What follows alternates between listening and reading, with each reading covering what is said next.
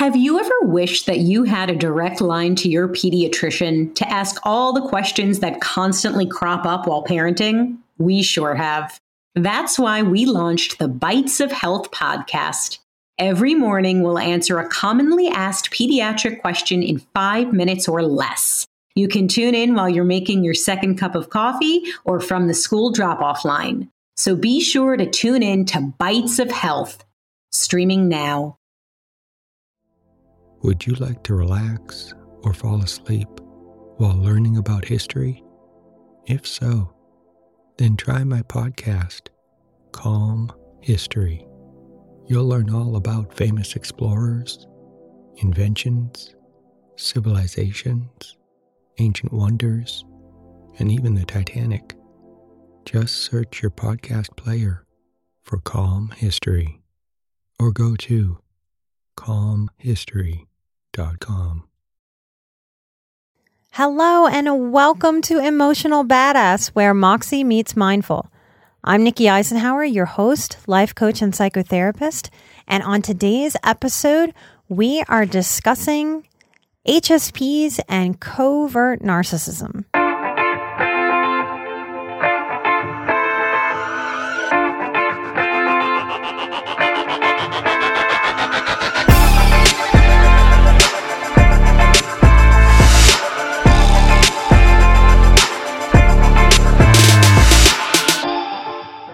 There's a lot of talk in my field right now about the difference between narcissism and narcissistic personality disorder. I don't believe so much in a hard line of narcissism as the DSM describes some criteria.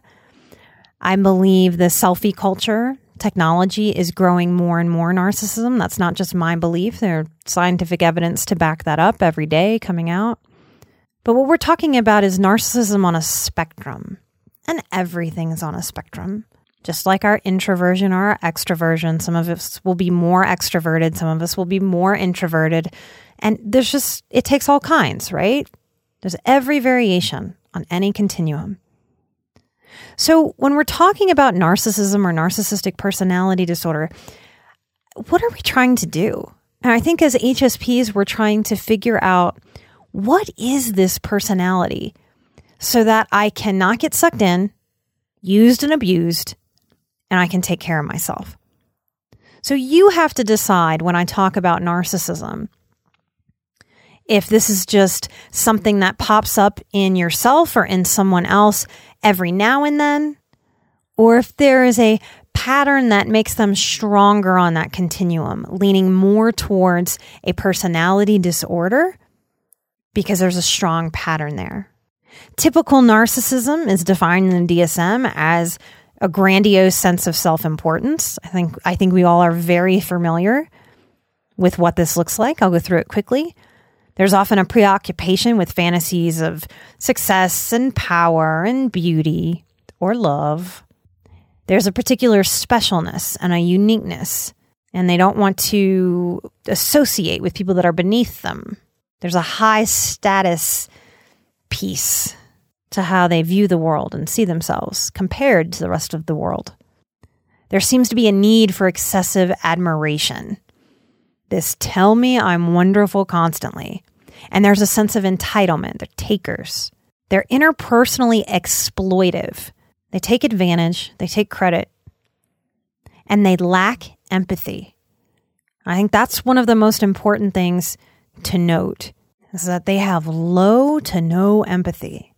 They're often envious of others, or they believe that others are envious of them. So envy is something that is just a part of how they're made up. There's usually a demonstration of arrogant attitudes or behaviors. Now, when we talk covert versus overt, I think in this day and age, we all know what overt looks like. And it's kind of obnoxious and it's off-putting, and that makes it easy to spot. And when it's easy to spot, it's easier to dodge. Maybe not easy, but it's definitely easier to dodge something that you can spot.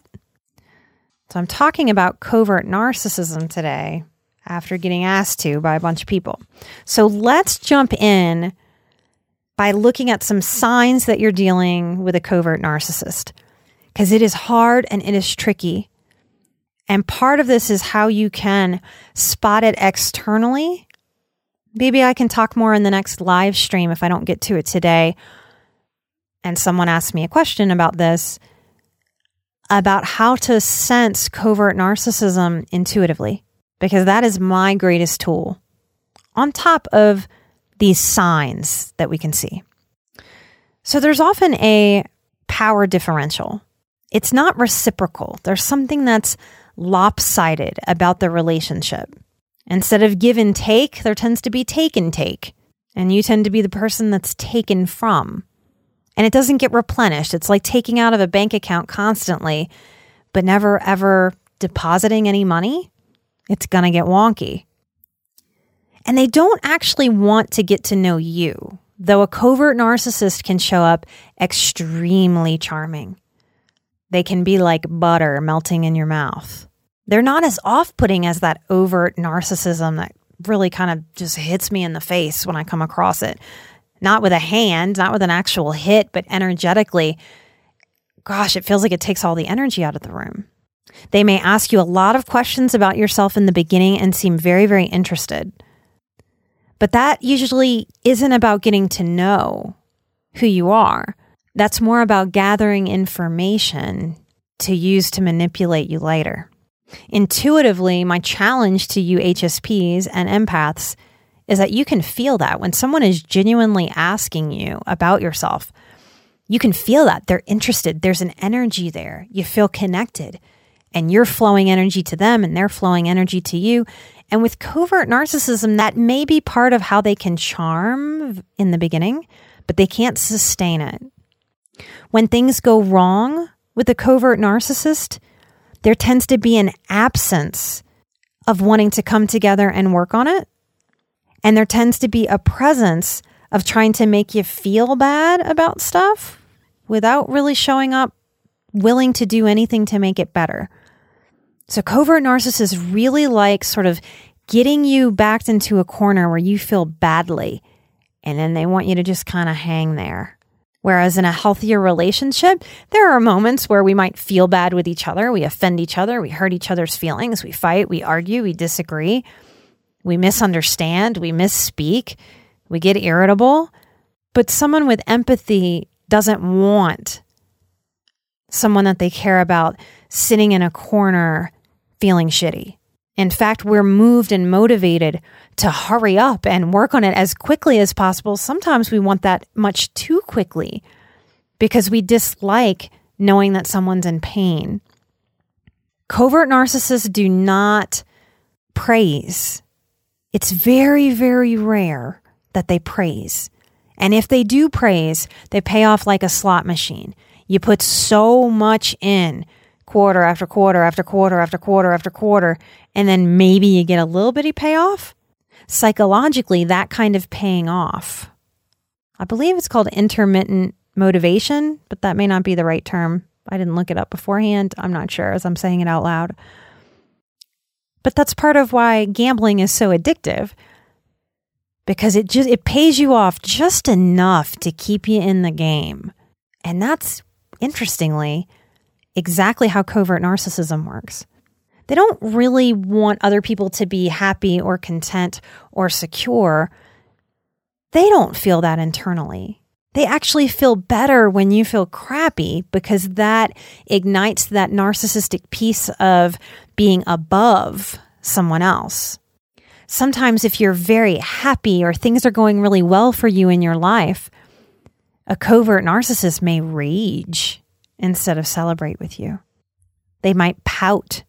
They might even sabotage a moment. If it's a moment when you're getting an award or something really good is happening for you and it's not all about them, they may sneakily pout or sabotage it or knock something over or pick a fight just to ruin the night. They might say little jabs like, "Oh, is that really what you're going to wear tonight?" It's like a slow picking apart at your sanity. One of the reasons I created my boundaries course originally was to help people deal with the covert narcissists in their life around birthdays, holidays, special occasions, events. These tend to be traps when in relationship with a covert narcissist. And how it plays out is because it's Christmas, Christmas is used like a carrot that dangles because we feel obligated to show up for holidays. That's part of how our culture works. So we're not allowed to make different choices. We're not allowed to not go. And often we want to because it's not enjoyable to be around a narcissist, overtly or covertly. Often covert narcissists, when you don't do what they want, hey, I'm going to do something different for Christmas this year. They will directly or indirectly go to a place of, you just don't care about me. You're too sensitive. If you really loved me, you'd show up. You owe me. I gave you life. Or I'll cut you off if they give you money for college or life. Covert narcissists often give gifts that you don't want. I know a lot of you just giggled and laughed figuring something out there because that's a biggie. That's a big give. If I give someone a gift, if I give you a gift and you don't like it, I'm going to be disappointed. But what I want most is you to like it. For a covert narcissist, they're going to be offended. Sometimes those gifts that you don't want are very showy. When I opened my yoga studio, a covert narcissist in my life showed up one day. I was scrambling to try to get it together and needed so much, didn't have a lot of money to put into it. It was really a passion project. And that person showed up and said, I want to give you a refrigerator. I didn't need a refrigerator. And when I politely said, thank you so much, that's so generous. That's such a huge, unexpected gift. But we have a teeny little college refrigerator already. Someone else gifted it, and we really don't need that in the space. It won't work. But oh my gosh, like we could use so many other things. They pulled back and got cold and didn't want to offer anything and acted very wounded that I didn't want their generous gift. It was very confusing to not be able to say, oh, thank you so much, but no, thank you, that won't work. And there's that piece of it. It's hard to put our fingers on it, but it's the difference between someone going, oh my gosh, I guess I should have asked first, or, oh, well, what else do you need? Because it wasn't purchased yet. It hadn't arrived. It was just an idea. And for someone with more empathy, that's an easy flip-flop because what they want is they want to give help. What a covert narcissist wants is to be celebrated because they're giving a thing. That gift is not about you. That refrigerator was not about me. That refrigerator was about, I want to be known as the person who gave the biggest thing. Would you like to relax or fall asleep while learning about pivotal moments in history? If so, then try my new podcast, Calm History. It's a time machine of tranquility, filled with immersive and fascinating stories from history. Prior episodes include The Pilgrims, Marco Polo, Henry Ford, Joan of Arc, Jackie Robinson, Klondike Gold Rush, Ancient Greek Olympics, Easter Island, and the Great Pyramid of Giza. There's also a 6-part series about the Titanic. Just search your podcast player for Calm History or go to calmhistory.com. If you have a mother or a father, if you have a parent that is a covert narcissist, you probably didn't grow up feeling very protected, and you probably grew up trying to please a covert narcissist that is not pleasable. And that may be the root of much people-pleasing in your present-day life. Covert narcissists, if they're famous for something, it might be their silent rage. They will seethe. They may not be yellers. They may not flip out, but you can feel the anger and the rage. That's part of what exhausts highly sensitive people, particularly empaths, in their presence. Often someone will tell me with a covert narcissist in their life, Nothing really happened. We just sat there. They wouldn't say anything to me. But I left and I was so exhausted. It was like we had had a big blowout fight. You were managing your own energy of trying to stay centered, and you were managing their confusing, rageful energy. It's very, very, very draining. If a healer in your life has suggested going no contact, and that's a very rare thing. If you've worked with a professional that you think really understood you and had your best interest in mind and was solid and grounded, and they suggested going no contact, that's probably to give your nervous system a sense to come down and heal. If we're raised with narcissists, particularly covert ones, I believe our nervous system never, ever, ever relaxes. It's part of what makes highly sensitive people with narcissistic parents prone to autoimmune issues. So healing and learning how to get the nervous system to calm is so important. And the earlier in your life you start doing that work, the better. Covert narcs can be condescending and patronizing. Gaslighting is huge. Now, gaslighting comes from a very old movie where a man was trying to make his wife crazy. And there was an old gaslight. And every time that woman would come in the room, basically she'd turn the light off. And then she'd leave and he'd turn it on. And she'd come back in the room and she'd say, I could have sworn I turned that light off. And he said, what are you talking about? You didn't turn that light off. You didn't blow that light out. And would relight it. That's where the term gaslighting comes from. Because just screwing with somebody's head enough can make someone lose it, absolutely lose their mind. Because they're playing with the sense of reality. And it is most important to feel healthy, to be able to trust our perception of reality and trust what's going on around us. That what we see and what we sense is actually real and what's happening. Triangulation is big.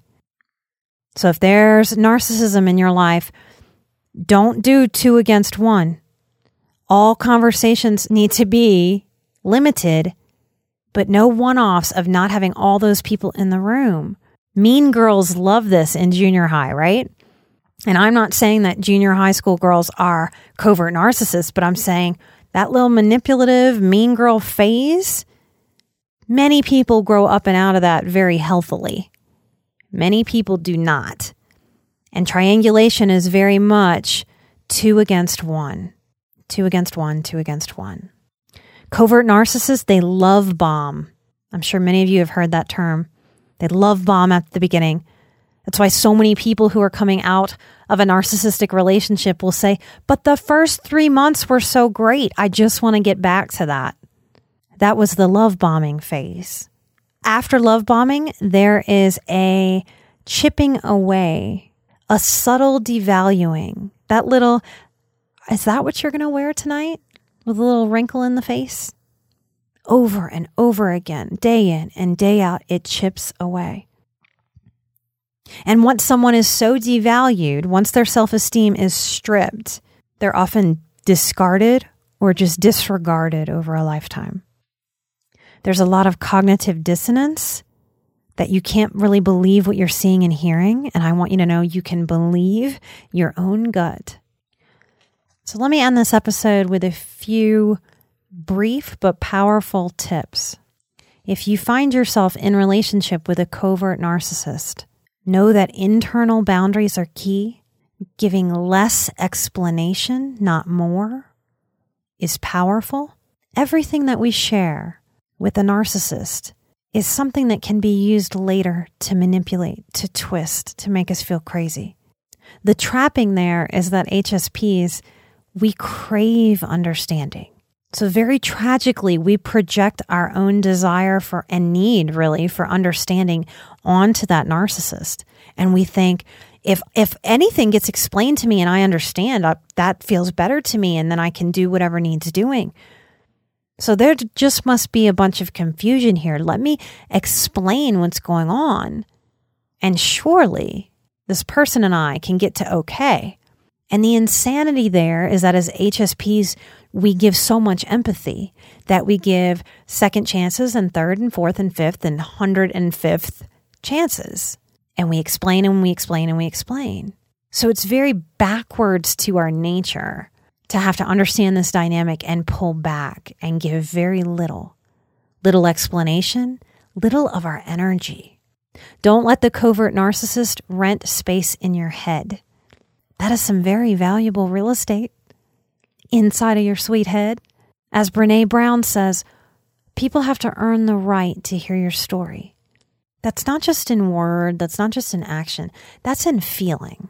And my challenge to you, sweet, awesome HSPs who have superpowers of sensitivity, is to give less credence to empathy and second chances with the narcissists in your life, and to give more credence, more weight to what your gut, your intuition, and your heart knows to be true.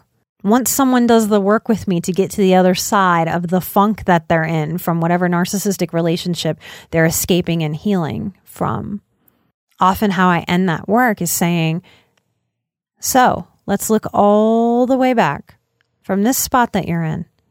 Look all the way back. That first moment you met. Can you look back now and understand that your gut knew? Your gut knew. Your mind just didn't want to know what your gut knew. So your mind twisted a story that something felt okay that didn't. Because I want people to be able to see that and feel that, because that's where our empowerment sits. When we understand that lesson, we don't have to allow more narcissism in. If you have a boss that is a narcissist and you feel stuck by that, find another job. I know that's easy to say and hard to do, but you can either burn up your energy trying to figure out how to make something work that's not very workable because it feels icky to you. It's draining. Or you can put your energy into what is my next? What is my next? What is my next? And put up some boundaries about no longer having to try to make it work in situations where the other person is not also trying to make it work. Reciprocity. Look for that. I hope this episode shines some light on some very tricky to pull together criteria and is going to help you navigate your internal world as you relate to people and your external world. I very consciously and not always easily make decisions in my life to move away from people on this narcissism spectrum, because one of the goals for myself is to have as little chaos as possible and as much peace and joy and fulfillment as possible. And if I allow narcissists to suck out my goodness, I can't meet those goals. If you have questions about this, please come hang out on our Patreon at our next monthly live Q&A. I can answer questions about this or anything else. Thank you so much to those of you who have given 5-star reviews. That is awesome. It is everything in podcasting. Thank you so much. If you haven't already, we would love a 5-star review. It's super helpful. And I want to thank some patrons that have been really the backbone of this show. It takes a lot to pull this off, and y'all are helping us do it. Thank you, Patreon supporters, for your vote of confidence in the show with your dollars. I know it seems like a little bit, $1, $5, $10. It adds up, and we've got some really big dreams for the show and some surprises that I hope we hit some goals so that we can kind of show you some of these sort of magical and wonderful ideas that we have. Thank you. I want to thank Jonah for being a Patreon supporter. I want to thank Christina. I want to thank Jessica, Whitney, thank you, and Maria. I wish there was a way for me to calculate how much your support has impacted people in the world. I don't know how to do that, but I feel it in my heart and I feel it in my gut, and I hope you do too. There is so much light and love in the world. Surviving narcissistic parents or a narcissistic marriage or a narcissistic boss, it's one of the hardest things we can survive in this life. So if you are on that journey, high five, keep going, don't give up, don't get sucked in, don't get sucked down. Know that many of us have figured that out, and it just takes some years on the planet to get enough experience and wise enough to know that it's not going to kill you and you can just move through, and there is better at the other side that is available. And if you can't believe that right now, I can believe it for you till you get there yourself. Because you, sweet listener, are an emotional badass. I am an emotional badass, and together we are where Moxie meets mindful, and we are the change in the world. I'll see you next time. Bye-bye.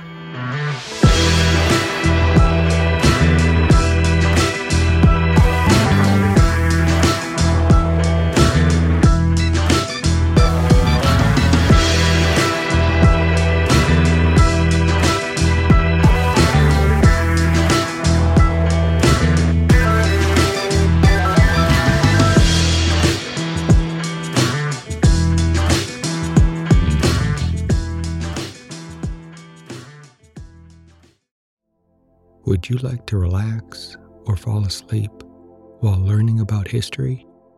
If so, then try my podcast, Calm History.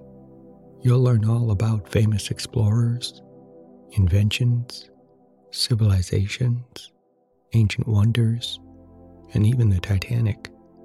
Just search your podcast player for Calm History or go to calmhistory.com.